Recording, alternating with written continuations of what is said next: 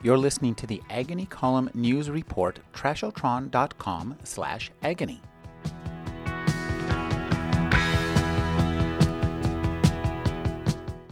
Dan Slater's new book is Wolf Boys, Two American Teenagers and Mexico's Most Dangerous Drug Cartel.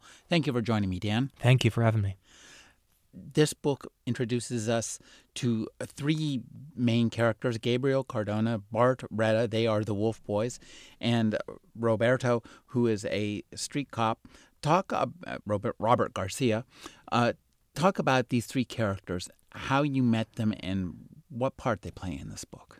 Well, Gabriel Cardona and Bart Retta are two boys from Laredo, Texas. They're American boys who become assassins, who become hitmen for a big Mexican drug cartel called the Zetas. And Robert Garcia is the Mexican-born but naturalized U.S. citizen who becomes a homicide detective and pursues them. This is a really fascinating story of true crime and the international consequences of drug prohibition.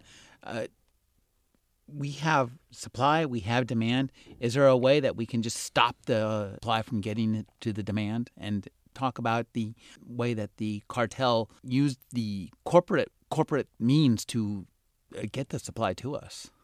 Well, to answer the first question, we have learned now from almost 200 years of history that prohibition is actually a legal fiction. It's impossible to stop anything when there's demand for it, particularly the kind of demand we have for drugs in this country. So where there is demand, supply always finds its way.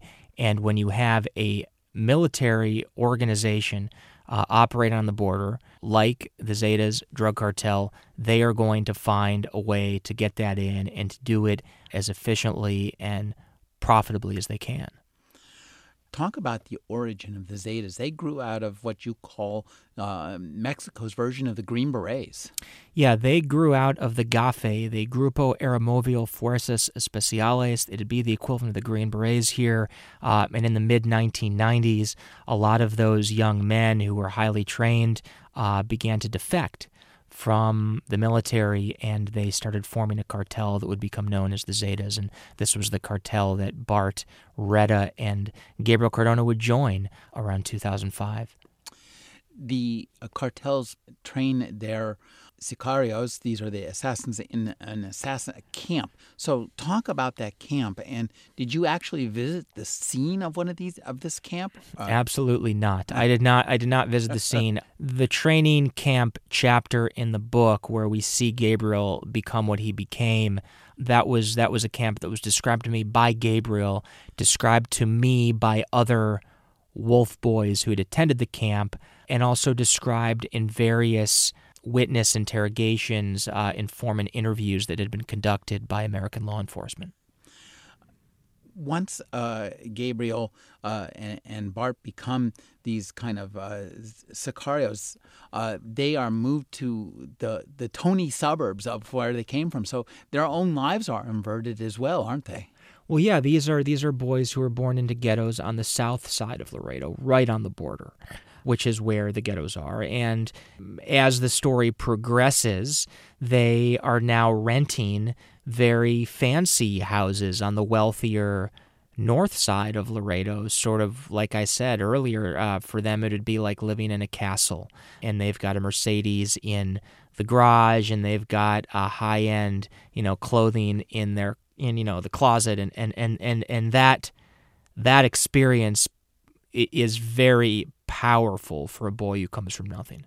We're learning now that humans really require a sense of purpose. It makes us healthier. I mean, let alone just wanting to live our lives. It's good for our health. And both on the law side and on the Sicario side, this drug war gives these kids, especially the Wolf Boys, a sense of purpose that they're really doing something big.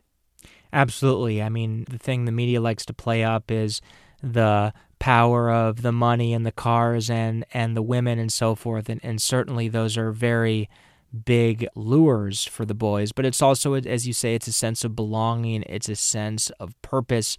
You have to remember that these are boys who are dropping out of school in 6th grade or 9th grade. And when that happens and they're adrift, what they want to do what anyone would want to do in that situation is find a group, find a purpose, find a sense of belonging. And they found that in the cartel, and they even found a sense of having a viable career path. You tell a hell of a good story in this book.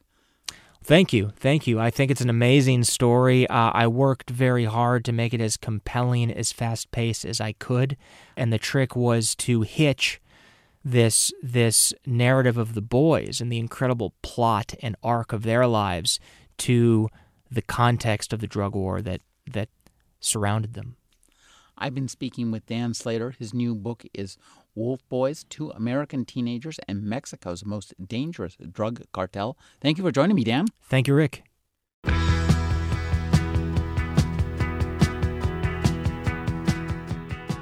You're listening to the Agony Column News Report, trashotron.com/agony.